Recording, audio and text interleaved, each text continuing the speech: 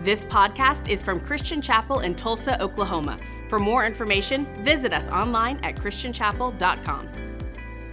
Today, though, we're launching into a new message series called The Holy Spirit. And so over the next couple months, we're going to explore who the Holy Spirit is, what the Holy Spirit does, how the Holy Spirit impacts our lives on a daily basis. So this is going to lead us up to the first Sunday of Advent. Advent are the 4 Sundays preceding Christmas.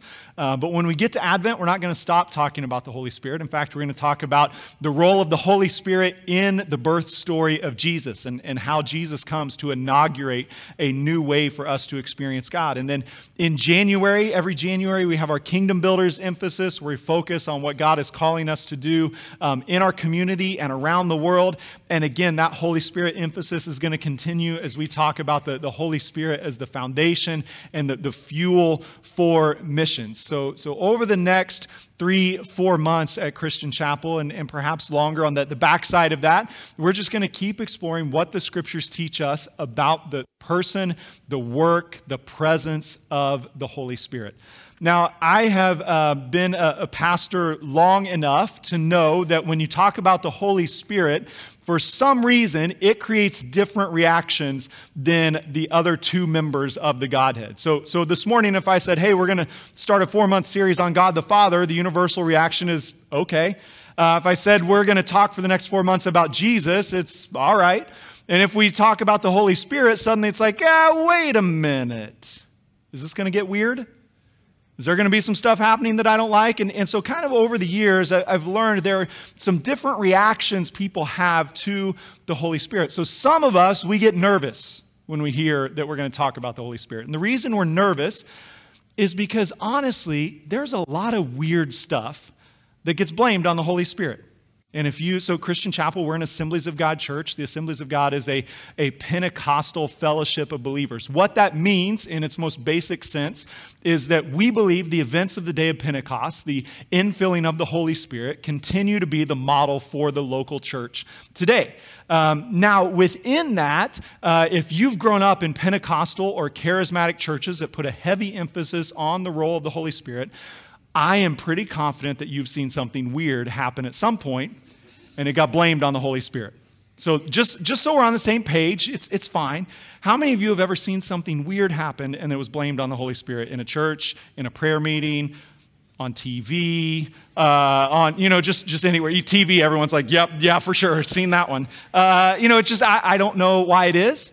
In my general experience is the Holy Spirit is not weird. He is supernatural. He's not weird. People are weird, and weird people do weird things. And in church, it's easy just to say that was the Holy Spirit, because then I don't have to deal with the fact that I'm weird. So if you're nervous, I get that. Sometimes we're really apprehensive about it. And now, if you're apprehensive about the Holy Spirit, it's different than I've seen some weird stuff. Apprehensive, typically, in my experience with talking with people, is rooted more in, I grew up in a church where I was told that the gifts of the Holy Spirit were not for today. Like those were good, and what we see in the Scriptures, that really happened, and He really did heal, and there were words of prophecy, and there were tongues and interpretation. There were all of these things, but I was taught that those gifts were just to start the church, and then once the first century church kind of had launched and got going, and all the apostles had died, that work of the Holy Spirit died with them. And so if that's your background, what I have found over the years at Christian Chapel is I've had a lot of conversations with people who they come to Christian Chapel and they begin to engage in worship, and they join a small group, and maybe their kids are in Chapel Youth, or they're in Chapel Kids, and they're really enjoying it and they're finding life. And then because we're a church that embraces the work of the Holy Spirit, we eventually talk about the work of the Holy Spirit every year. And oftentimes that's a point where I or one of our other pastors will get a phone call or we'll get an email, and somebody will say, something they're very polite with it, but something to the gist of like, we didn't know you were that kind of church, and now we're not real sure, right? And what are they apprehensive about? They're apprehensive about, they've been told that churches who believe these things also just wait till the snakes come out, right? And all the other weirdness that's going to come with it. And so if that's you this morning, I want to let you know, myself, our pastors, we are never offended or put off by that email or that request to sit and talk. There is nothing we love more than sitting down and talking about what the scriptures say about the Holy Spirit and his place in your life. And so if you're apprehensive, I want to kind of try to put you at ease a little bit this morning. For the next 4 months, the goal is not to get you to sign off on some kind of denominational statement of belief.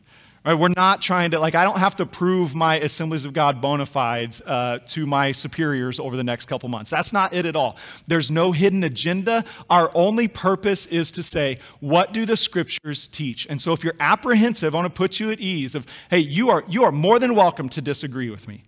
All I ask is every week that we come and our arguments are based in Scripture, and that we are willing to submit to the idea that God may have a plan that is different than what we had planned for ourselves. And that could involve the work of the Holy Spirit in some supernatural ways that might challenge us, might stretch us, but if we see them in the Scriptures, that's all we're looking for. So we're not looking to push you past the scriptures. We're not trying to say if you're introverted, you have to become extroverted. We're not trying to say if you've never danced your whole life, you need to dance on Sundays. We're not saying you have to shout. We're not saying you have to do any of these other things that might be associated with spirit-filled, Pentecostal, charismatic churches. All I'm saying is over the next couple months, can we all agree we're just going to come, we're going to see what the scriptures say, we're going to ask the Spirit how they apply, and then we're going to open our lives up to being obedient to what Jesus says to us. So if you're apprehensive, I hope we can put you at ease. And then I know for some of us, when we hear we're going to talk about the Holy Spirit, we just get excited. Because you've grown up in this, right? You've experienced the power of the Holy Spirit in your life. And I know, because I talk to people, I know that as soon as we start down this road, there's always a few who are like, well, it's about time. I couldn't wait. Why would we ever talk about anything but the Holy Spirit? You should talk about it all the time and everywhere you go and everything you're doing. Let me tell you how my church used to do it when I was growing up. And let me tell you about this camp experience. I went to this conference, and have you heard of this prayer group? And have you heard of it? And let me tell you, I got enough resources. I got enough books to read, okay? I believe that that's good for you. I am happy for you. I thank God he's speaking to you in those ways. I am thankful for the experiences you had as a child and a teenager. I'm thankful for the way that God worked in my life 30 years ago. But when we talk about the Holy Spirit, we're not asking God, will you take us back to the way things used to be? We're asking God, will you release the Holy Spirit right here and right now in powerful, meaningful ways to us? So we're not trying to, again, adopt some old form or pattern to prove our spirituality. But if you're excited, I do want to affirm that. I'm excited too. Right? If I wasn't, we wouldn't be doing this. I'm excited to see what the scriptures teach about the power, the presence, the person of the Holy Spirit. I'm excited for you to experience it because I know the Holy Spirit has changed my life. And I know the Holy Spirit has changed the lives of so many other people, and I believe he's going to do the same for you as well. And then for some of us, when we talk about the Holy Spirit, our response is one of curiosity. One of, you're not opposed to it, it's just, I've never really heard this taught. I've never really thought about it. I've never really studied what the scriptures say. And so, honestly, you're one of my favorite people to talk about the Holy Spirit to. Because you're just coming in and you've laid down your own agenda. And you're just saying, hey, I just want to hear what the scriptures say. And if the scriptures tell me that there's certain experiences with the Spirit that are good for me, that Jesus designed for me, I just want to have those. And so if you're curious, I want to say just maintain that kind of holy curiosity over the next couple months. But I do want to challenge you of your curiosity about the Holy Spirit was never meant to just lead you to an intellectual acceptance of the Holy Spirit. The Holy Spirit is always experiential. He is someone that we experience in personal and profound ways. So it might begin as intellectual curiosity, but allow it to push you past that into a real personal experience with the Holy Spirit. And then the last category of people that I often see when we talk about the Holy Spirit is those who are hopeful. Those who just feel that there's something in my relationship with the Lord that just seems lacking. There's just something that feels a little dry, something that feels a little dusty, some part of it that feels a little impersonal. And it's not that you're not a follower of Jesus. You love Jesus and you walk with him and you read the Bible and you're engaged in community and you're practicing spiritual disciplines and you're doing all the things that you should be doing. And it's not as if you're about to walk away from your faith. It's just that you, at times when you study the scriptures, when you gather for worship, when you're in a time alone, when you're praying or talking to a friend, there are times that you just feel like there's just something missing in my relationship with God. There's a connection to the Lord that I see in others or that I hear in the way they talk about Him that I don't quite have. And if that's you, if you're in that hopeful, anticipatory state this morning, then I just want to encourage you, the Holy Spirit is going to speak, He's going to work, He's going to move in your life. One of the prayers that God always answers is when His people ask Him for a greater experience of His power and His presence. And what we're going to find over the coming months is the primary way God sends His power and His presence is through the person and the work of the Holy Spirit. And so today is going to be kind of an introduction for us. Normally at Christian Chapel, we plant ourselves in one passage of Scripture, and we try our best to exhaust everything that the Lord is saying to us through that. Now, we'll do that over the coming weeks and months, but for today, I want to give us kind of an overarching view of who the Holy Spirit is, why Jesus sends the Holy Spirit to us, and how the Holy Spirit is for each one of us individually. So we're going to start in Genesis. We're going to work all the way through to the book of Acts, talking about who the Holy Spirit is, what He does, and what it means for us today. So I'm going to teach a little bit more than maybe we normally do. Our format might be slightly different, but the truth underlying it is going to be the same. So the first thing we want to start with this morning is the idea that the Holy Spirit is God. When we talk about the Holy Spirit, we are affirming one of the central beliefs of the church, that God is three in one. He is the Trinity. He is God the Father, God the Son, and God the Holy Spirit. We affirm this on a monthly basis at Christian Chapel when we recite the Apostles' Creed together. You see it in the statements of belief in churches all around the world throughout church history. We all agree God is three in one, Father, Son, and Holy Spirit. And so that's important for us today to understand, because when we talk about the Holy Spirit, we're not talking about the third weird member of the Trinity who kind of occupies a wing and is only for like the super spiritual Christians who really want more of God. But when we talk about the Holy Spirit, we're talking about God. And so again, this should bring comfort to us. In the same way God the Father doesn't intimidate us and God the Son doesn't intimidate us, so God the Holy Spirit is supposed to be accessible and comforting to us. And so today, my hope is that we can embrace that. And again, it's interesting because what you find in churches around the U.S. and in parts of Western Europe especially is where we live in more anti-supernatural, with more anti-supernatural worldviews, it affects our view of the Trinity. And so if you were to observe the way different churches minister and talk about the Holy Spirit, what you would find is in many churches, it seems as if the Trinity has been changed and is now God the Father, God the Son, and God the Holy Scriptures. And this is where and the Holy Spirit is just kind of like, He's there, but we don't do that, right? And so what I'm trying to help us understand today is that the Scriptures are very clear to us. God the Father, God the Son, God the Holy Spirit. And so what that means is in the same way you were created to be the sons and daughters of God, the same way you were created to walk in relationship with Jesus Christ, so you were created to live in relationship with the Holy Spirit, to receive His power and to receive His presence. We see this all the way at the beginning of the creation story. If you have a Bible, you can turn to Genesis chapter 1. In Genesis chapter 1, Verse 2, it says, "Now the earth was formless and empty. Darkness was over the surface of the deep, and the Spirit of God was hovering over the waters." So in the creation story, we see the reference to the Spirit of God, bringing order out of chaos through His powerful words, His powerful action. And in the creation story, you see all three members of the Trinity working together. God the Father is over it. The Spirit of God is hovering over the waters. And then with the Word, Jesus Christ, the Word of God, creation is spoken into existence. And it's the Spirit who executes that to bring order out of the chaos. And so what this means for us today is a couple things. First, it's a reminder that the Holy Spirit is God. He always has been and always will be. The Holy Spirit was not some late addition to the Trinity by the New Testament church, but from the creation of all that is, the Holy Spirit was existing and active with God the Father and God the Son. Second, it's a reminder to us about the creative power of the Holy Spirit. The Holy Spirit is the one who hovers over the water when the earth is formless and void.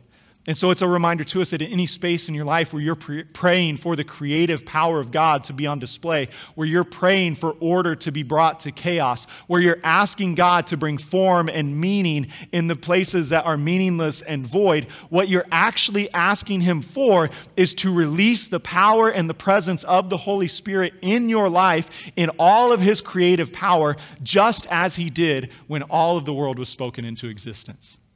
So again, what this means for us is the Holy Spirit always has been and always will be God. We continue to see it in the creation story. You skip down to verse 26 and we read about the creation of humanity. We covered this in our community series several weeks ago. It says, "Then God said, 'Let us make mankind in our image, in our likeness, so that they may rule over the fish in the sea and the birds in the sky, over the livestock and all the wild animals, and over all the creatures that move along the ground.' So God created mankind in His own image. In the image of God, He created them. Male and female, He created them." So as we discussed several weeks ago, when God made us, He makes us in His image, and His image is one of plurality, one of community. God eternally exists in community with Himself, Father, Son, and Spirit. And so the Holy Spirit is not just involved in the creation of the world. He's not just the one who executes the words that Christ speaks or the will of the Father, but the Holy Spirit is actually involved in the creation of humanity. And so you are not just created in the image of the Father. You are not just created in the image of the Son, but you are created in the image of the Holy Spirit. And what this means is that in the same way, there's a part of your soul that longs to know you're the son and daughter of God. What are you longing for? A connection to God the Father. In the same way, you long to know you are loved, accepted, and brought in the family of God. What are you longing for? You're longing for a connection to God the Son. In the same way, you are created to live in relationship with the Holy Spirit. And as long as you hide Him, resist Him, or hold back from Him, your experience of God will in some way be incomplete and lacking. We are created in the image of the Holy Spirit, which means we are created for more than just intellectual agreement with a set of religious rules or principles. But we are created for a spiritual connection to God and a spiritual connection to each other. The fullness of your experience with God and the fullness of your experience with others will require a connection to the Holy Spirit. It's vital for us to understand. It's vital for us to embrace. But then if we had time, we could go all the way through the Old Testament. We could work through the stories of the prophets and the kings of God's people in and out of exile. And again and again and again, we would see examples of the Spirit of God, the Holy Spirit working, moving, acting to draw people into God's plan. But let's skip ahead to the New Testament. We're going to move past the Gospels. We'll start in Acts chapter 5. We'll come back to the Gospels in a moment and see what Jesus teaches us about the Holy Spirit. But I want you to understand that the early church also reiterated this idea that the Holy Spirit is God. So in Acts chapter 5, we find a story about a man and a woman, a husband and wife named Ananias and Sapphira. And I would bet you have never met a man or a woman named Ananias or Sapphira.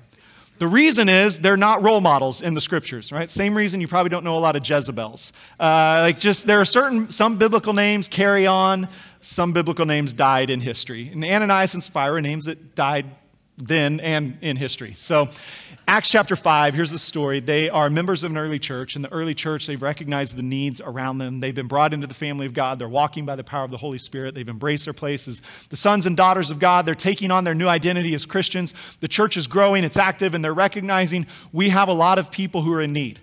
And so the believers come together and they share their possessions. They live as one. It's this beautiful picture of generosity. In Acts chapter 5, Ananias and Sapphira apparently have some degree of wealth, and they decide they're going to sell a piece of property that they own, which is all good and wonderful. The problem comes when they decide they want to be known as generous people without actually living as generous people. And so Ananias and Sapphira, they sell this piece of property for X amount, and then they go to Peter and the other apostles and they tell them we sold it for Y amount, and they've kept the difference for themselves. Now, there was no need for them to do this. They could have just given what they wanted. But again, they decided they not only wanted to make a gift, they wanted the attention that came from supposedly giving all that they had received. And so they come and offer this gift, and the Spirit speaks to Peter about what is happening here. In Acts chapter 5, verse 3, it says, "Then Peter said, 'Ananias, how is it that Satan has so filled your heart that you have lied to the Holy Spirit and have kept for yourself some of the money you received for the land? Didn't it belong to you before it was sold? And after it was sold, wasn't the money at your disposal? What made you think of doing such a thing? You have not lied just to human beings, but to God.'" And so our point for today is to understand, for Peter and the early church, Peter associates lying to the Holy Spirit with lying to God. So it's just a very simple correlation I think we all can understand. For Peter and the apostles, they believed in God the Father, the divinity of Jesus Christ as God the Son, and they believed in God the Holy Spirit. This is historic Christianity, that the Holy Spirit is God. And I know it may seem that I'm kind of beating this into the ground this morning, and to an extent you're right, but I would also tell you it could have been much worse. I could have spent a full hour or two working you all the way through the Old and New Testament to make this point clear that the Holy Spirit is God. And here's the reason why it's so important that we understand that the Holy Spirit is God this morning. Because the Holy Spirit is supernatural. And because the gifts of the Spirit and the work of the Spirit sometimes call us out of the natural inclinations of our culture especially, sometimes it's easy for us to have a view of God the Father demands my absolute obedience, and Jesus Christ deserves the same. But the Holy Spirit, he's just there to make suggestions. And what I want you to understand is if the Holy Spirit is God, then he is not there for you if you choose to follow him. He's not there if you just think you really have a need. He's not there just for if you think there's another level in your relationship with the Lord you want to achieve. But if the Holy Spirit is God, then it means his power, his presence, his gift, and his fruit, his commands and directions carry the same authority and weight as the Father and the Son. And in the same way that followers of Jesus would never want to look at the Father or Son and say, I hear what you say, but I'm not going to do that, we must become equally uncomfortable with resisting or sidelining the Holy Spirit in our lives. The Holy Spirit is fully God, which means he is fully in charge of my life, and that when he speaks, he's not inviting me to a debate. He is giving me commands. And my job is to obey and to follow. And we'll see as we work through this over the next couple months, the Holy Spirit calls us to do all sorts of things. And he does them by the will of the Father and to glorify the Son. And everything he asks us to do is going to be confirmed in the Scriptures. It's going to be affirmed by other believers. So you don't have to worry. He's not going to call you to some extra biblical weird thing over here. But when the Spirit speaks, our job is to remember he's God and I must obey. The next thing I want us to see this morning is that the Holy Spirit is a gift from Jesus. As you work primarily into Matthew, Mark, Luke, and John, and somewhat in the book of Acts as well, what you discover is that the majority of the New Testament teaching on the Holy Spirit comes from Jesus himself. So again, the Holy Spirit is not some late addition by the apostles as the church is being started. But from Jesus' own mouth and from his own life and ministry, we see that God's plan was always to send the Son in the person of Jesus Christ, and then to send the person of the Holy Spirit when Christ ascended back into heaven after he had accomplished his purposes on earth. And so what we'll see this morning, we'll just work through maybe 3 or 4 passages where Jesus talks to us about the Holy Spirit. Some of these we're going to revisit in the coming weeks and months. The first we see is John chapter 14, verse 16. Jesus says, I will ask the Father, and he will give you another advocate to help you and be with you forever, the Spirit of truth. The world cannot accept him because it neither sees him nor knows him. But you know him, for he lives with you and will be in you. Now, again, we'll come back to this and dive into it in detail, but what I want you to understand this morning first is the setting in which Jesus says this. This is towards the end of his 3 years of public ministry. Jesus looks at the horizon of his life and he sees that very soon he will be arrested, he will be beaten, he will be crucified, and he will die. He will be laid in the grave. 3 days later, he will rise from the dead. He will spend 40 days interacting with the disciples, teaching them, encouraging them, trying to help them keep moving forward, and then he will ascend to heaven. Jesus knows that a dramatic change is coming for the disciples, and the way he begins to prepare them for this change is not by telling them everything that's going to happen, but instead by pointing them to the promise of the Holy Spirit. And Jesus tells them a couple things here. First, he says, I will ask the Father, and he will give to you, reminding us that the Holy Spirit is a gift from the Father and the Son to us. We don't earn the Spirit's power. We don't earn the Spirit's presence. We receive him like a gift, just like we receive our place as God's sons and daughters, and just like we receive salvation through Jesus Christ. He says the Holy Spirit will be an advocate to help you. Another way to translate that word advocate is helper. It means that the primary role of the Holy Spirit is to help God's people follow him, to help the church establish itself, to help you hear God's voice, to help you follow Jesus. Then he says the Holy Spirit will be with you forever. The Holy Spirit is not a temporary gift to the early church or the apostles. The Holy Spirit is God's eternal gift to his church. It's a gift of himself that he does not revoke and intends for every believer. And then he tells us that he will be the Spirit of truth. Jesus gives us the Holy Spirit to help us recognize, receive, and participate in the truth of who he is and the truth of his kingdom. As you skip down to verse 26 in John 14, you find Jesus saying, the advocate, the Holy Spirit whom the Father will send you in my name, will teach you all things and remind you of everything that I have said to you. So we want to think of this in two ways this morning. First, the primary application was to the disciples who were gathered that day listening to Jesus. And he tells them, the Holy Spirit will teach you everything that I've said, and he'll remind you of everything that I've said. Now, think with me for a moment who is in the crowd that day when Jesus is teaching them. Matthew, Mark, Luke, John, Peter, James. The authors of the majority of the New Testament stand there that day as Jesus tells them, don't worry about it. The Holy Spirit is going to remind you of everything that I've said. And so when you sit down right now and you read your Bible, when you read Matthew, Mark, Luke, and John, when you read from Acts, when you read the writings of James, when you read John's epistles, when you read the letters Peter wrote to the churches he started, when you read these letters, what you're reading is the fulfillment of John 14:26. The Holy Spirit did show up. The Holy Spirit did fill the early apostles. He did bring to mind everything that Jesus had said. And the scriptures that we now hold dear are proof of the Spirit's work in the world. And so it's fascinating because what it means is there are churches who are nervous about the work of the Holy Spirit and yet on a daily basis submit to the result of the Spirit's work. The scriptures exist because the Spirit came. The disciples weren't following Jesus around for 3 years with notepads, making sure they were ready for after he died and was resurrected and ascended into heaven. They were just following him.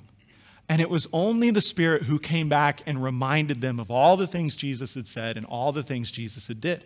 Now, there's also some application for you and I today. The Spirit is still a gift from Jesus to us to remind us of everything he said and to teach us everything he did. And so you might think this morning, I have never experienced the power and presence of the Holy Spirit. But if you have ever read the scriptures and felt like something jumped off the pages into your heart, if you have ever sat on a Sunday or another group and heard somebody teach from the scriptures and it's resonated inside of you, if there was a moment where you recognized your need for Jesus and you received him as your Savior, if you heard the lines of scripture in a song, if you read them in a devotional, if they came to mind in your time of need, all of that was through the ministry of the Holy Spirit in your life. And so what I hope to help you understand, especially if you're nervous or apprehensive about the person and work of the Holy Spirit, is if you follow Jesus, you have already been subject to the person and work of the Holy Spirit. You might not have had the language to understand it. You might not have dug deep enough in the scriptures to realize it, but you never follow Jesus. You never read the scriptures without benefiting from the work of the Holy Spirit. And he still promises to bring to mind the words of Jesus. He still promises to give you direction, wisdom, discernment. He still promises to bring you comfort and conviction. And the primary way he does that is by bringing to mind to us the words of Christ and the words of Scripture. And so Jesus tells us, this is why I'm sending the Spirit, because you're not on your own. Jesus isn't trying to just give you the information and then hope you pass the test in the end. But he's telling you, I'm going to give you the one who will bring every answer to your mind in the moment that you need it. As you keep reading in John 15, Jesus continues to teach us about the Spirit. He says in verse 26, when the advocate comes, who I will send to you from the Father, the Spirit of truth who goes out from the Father, he will testify about me. And you also must testify, for you have been with me from the beginning.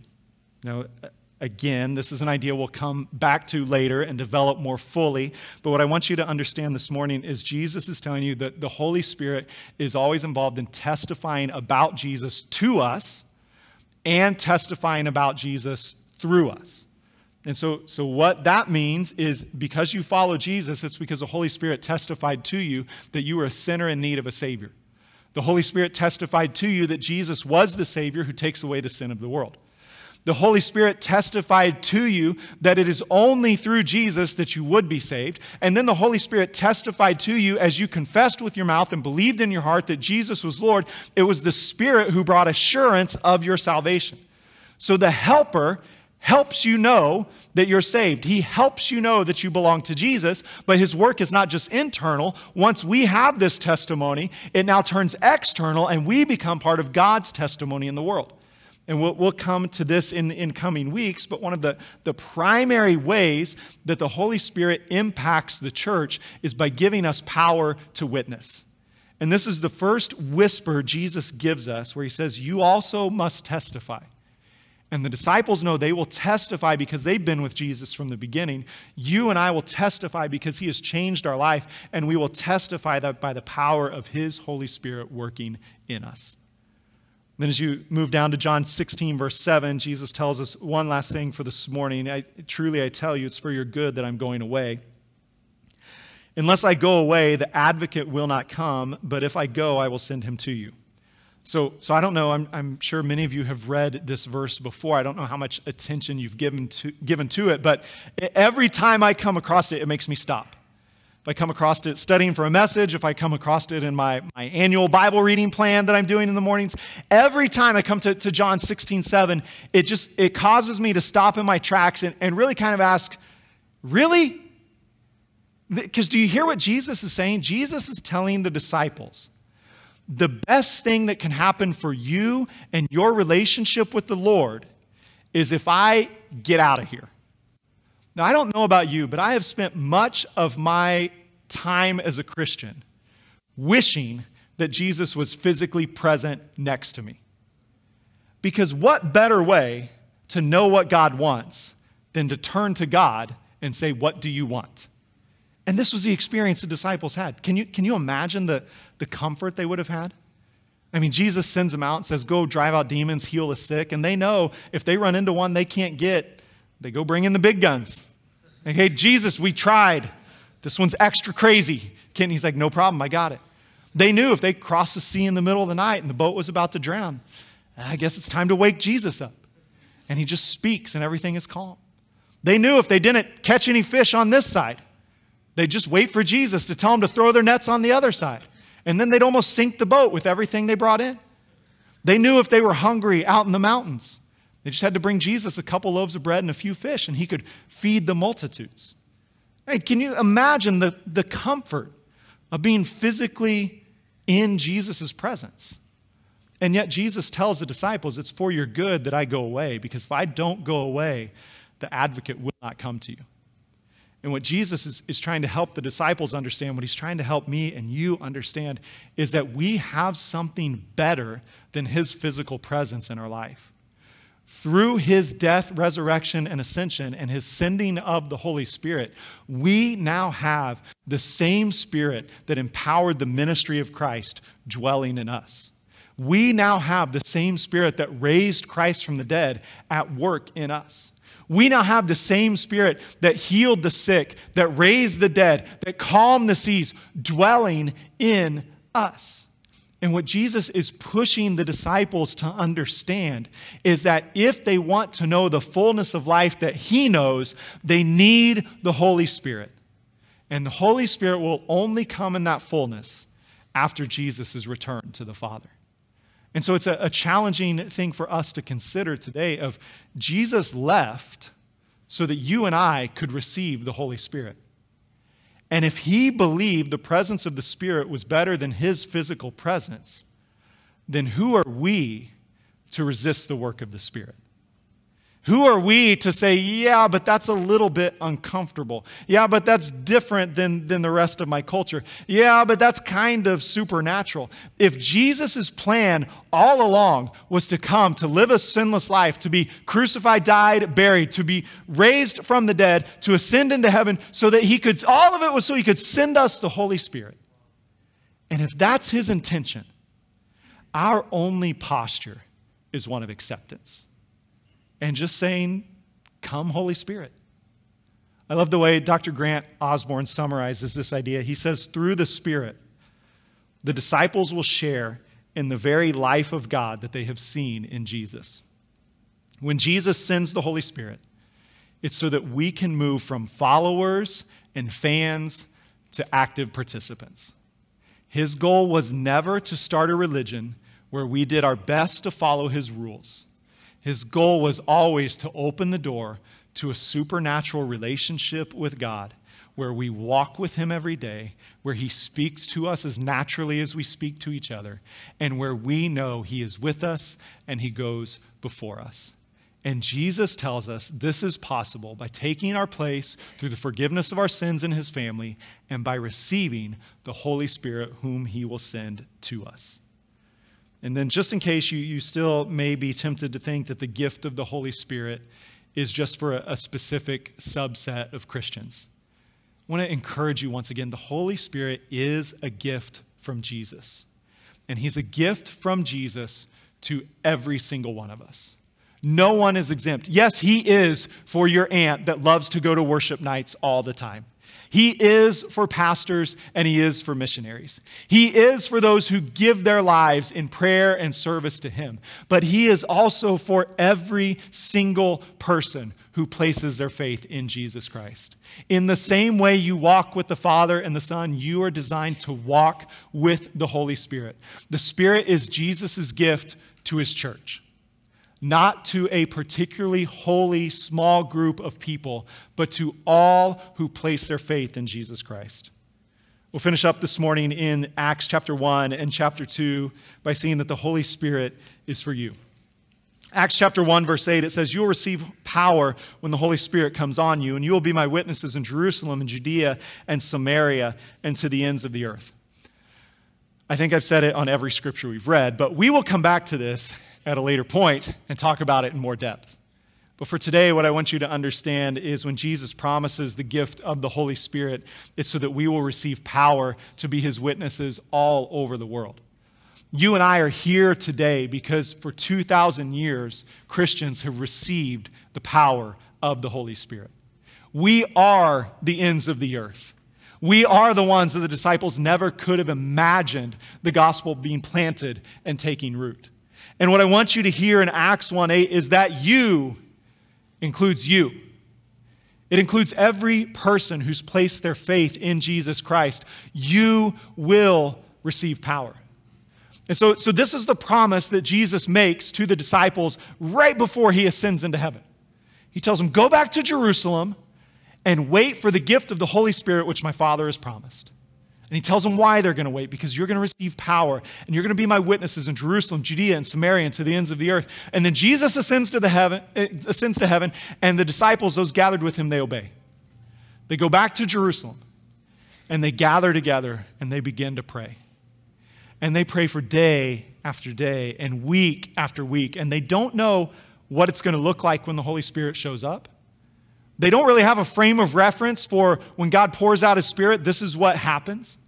All they know is Jesus said to wait, and so they decide they're going to wait and pray until Jesus fulfills his promise. And then on the day of Pentecost, a religious festival for the Jewish people, they're in an upper room. It seems like they're somewhat near the temple. And the streets outside are filled with pilgrims who've come in from around the world to celebrate the festival of Pentecost. And on that day, the Holy Spirit descends as Jesus had intended. And Acts tells us a story that they were all together in the upper room, and the Holy Spirit began to fill them with his power, and they began to speak in other tongues, other languages, as the Spirit enabled them. They were languages that they had not learned, but they were languages that the people outside understood, and the people outside heard them declaring the glory and praises of God in their native languages. And so they began to ask each other, hey, what's going on up there? And some mocked them and made fun and said, those men must be drunk. Well, those that are gathered in the upper room, they sense the commotion that's going on outside. It's possible perhaps somebody has come up to try to interrupt them. And Peter stands up, and it seems as if he's in some kind of elevated perch, maybe a balcony or some steps that overlook the crowd who's gathered around. As we read through the story, we come to understand there are thousands of people who have now turned their attention toward Peter in this moment. If you know Peter's story, you know that Peter is the disciple who denies Jesus on the night he's arrested. Peter's the one who lacks courage to admit to a servant girl that he knows who Jesus is. And yet on the day of Pentecost, he has been filled with the power of the Holy Spirit. He has received the promise of Jesus. And in the face of a crowd of thousands that are launching accusations and questions towards him, Peter quiets them down, and he begins to proclaim by the power of the Holy Spirit who Jesus was, what Jesus did, and what is happening on that day. And he tells them, these men are not drunk as you suppose. Instead, this is the gift of Jesus Christ. Jesus was the Savior. Jesus is the Messiah. He has come to take away the sins of the world. Peter begins to connect the outpouring of the Holy Spirit with Old Testament prophecies where God said he would pour out his Spirit on all flesh. And he tells them what was written is being done right here in front of you today. And as Peter comes to the end of his short little message and explanation, the people, it says, are cut to the heart. And they want to know, what do we do? In fact, you can read it. We'll read it in Acts chapter 2, verse 37. It says, when the people heard this, they were cut to the heart and said to Peter and the apostles, brothers, what shall we do? Peter replied, repent and be baptized, every one of you, in the name of Jesus Christ for the forgiveness of your sins, and you will receive the gift of the Holy Spirit. The promise is for you and your children and for all who are far off, for all whom the Lord our God will call. I want you to notice a couple things. When the Holy Spirit works, the first thing he does is he points people to Jesus. And so this morning, if you're here and you think all that Holy Spirit stuff, like that's interesting, never heard that before, but there's something else in my heart. What that is this morning is this the Holy Spirit working to point your heart to Jesus Christ, to help you understand that you need to submit and surrender. You need to receive forgiveness and new life. And when the people that are gathered there, they say, Peter, what do we do? He says, first, repent and be baptized. Second, receive the Holy Spirit. And we'll talk at length in the coming weeks about how the Spirit is active in our salvation, how every believer walks with the Holy Spirit. And we'll also talk about how the Scriptures present a second work of the Holy Spirit where we are filled with His power to achieve His purposes. But for today, what I want you to understand is this promise from Peter in verse 39. He says this promise of salvation and the Holy Spirit. The promise is for you and your children and for all who are far off, and for all whom the Lord our God will call. So again, place yourself as best you can in that moment. You're gathered somewhere near the temple in Jerusalem. It's the height, it's the closest you think you can ever get to God. And you hear this commotion, and this man begins to stand up and speak. And as he speaks, he's talking about this man named Jesus and how he's the Messiah and he's the Savior. And as he speaks, there's something in your heart that just bursts to life, and you think, I have to have that. And this man begins to tell you, hey, good news. You can repent and be baptized. You're welcomed into the family. And more than that, you can receive the Spirit who's been poured out. And maybe you're in the crowd and you're thinking, but I'm not particularly religious, but I haven't done all the things I'm supposed to do. And it's as if Peter speaks directly to you and says, this promise is for you and for your children and for all who are far off. This promise is for those who are geographically far off on that day. This promise is for those who are spiritually far off on that day. The promise of salvation and the Holy Spirit is God's irrevocable promise to humanity. You will receive it. And then as you think about that, I want you to transition now back to your life and think 2,000 years ago. Peter prophesied that you would receive salvation in Christ and that you would receive the power of the Holy Spirit. He said, this promise is for all whom the Lord our God will call. It's everyone that day and everyone this day. There has never been a moment from the day of Pentecost to now that the Spirit has not been active and available. There has never been a person that the Spirit has been withheld from. His plan is to be released into all the world, into every life, to magnify Jesus and to fill us with his power. And so my prayer for us individually, my prayer for us as a church is that we will be people of the Spirit. That we will not settle for intellectual knowledge of faith, that we will not know by definition what it means to be a Christian, but that we will open our hearts, our minds, and our lives to the fullness of the promise of the Holy Spirit. And he will lead you to Jesus, and then he will fill you with his power. And if you'll stand with me today, I want to pray for us and give us an opportunity to respond to what God is saying.